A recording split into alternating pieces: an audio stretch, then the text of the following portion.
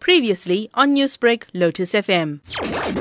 Saqib Yattu is a prominent youth leader who flew out of Kashmir as Indian authorities insisted all was well in the Alpine Valley. Yes, the government claims that the landlines have been restored, and yes, they have been restored, but not many households in Valley have landlines in times of digital age. This is just to cover up the failure of restoring the communication blackout in the valley. And about the transportation, no public transportation can be seen visible on the roads. The shops are shut, and I went to a few medical shops, and some of them did confirm to me that we are running short of medicines now. And Kashmir Students Organization spokesman Nasir Khuhami managed to bypass a crippling communications blackout and spoke of the desperate situation over Skype.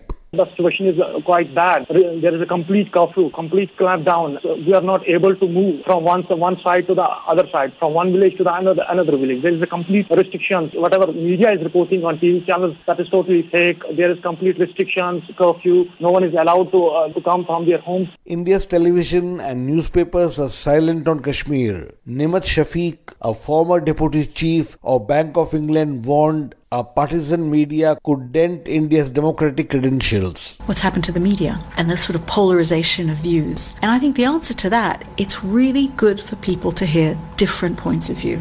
Currently, there is a bit of a tendency for people to be in an echo chamber and to only hear views that reinforce their biases. And that's incredibly dangerous for democracies, because democracies work best when different views conflict and compromises have to be found. And when one point of view prevails, it often takes you in the wrong direction. And so I think the media has a hugely important role to play in the future.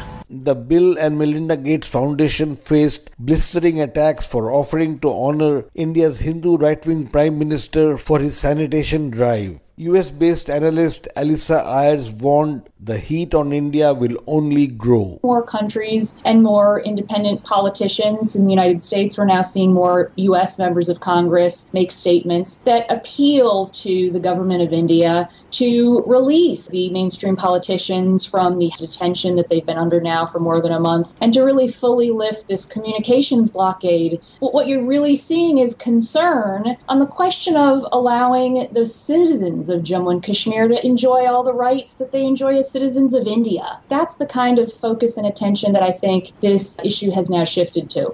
India argues the lockdown was in response to 200 militants trying to enter Kashmir, but it has not explained why 4,000 people, including top Kashmiri politicians, are still held in detention. For Newsbreak, this is Zana Sen reporting from New Delhi.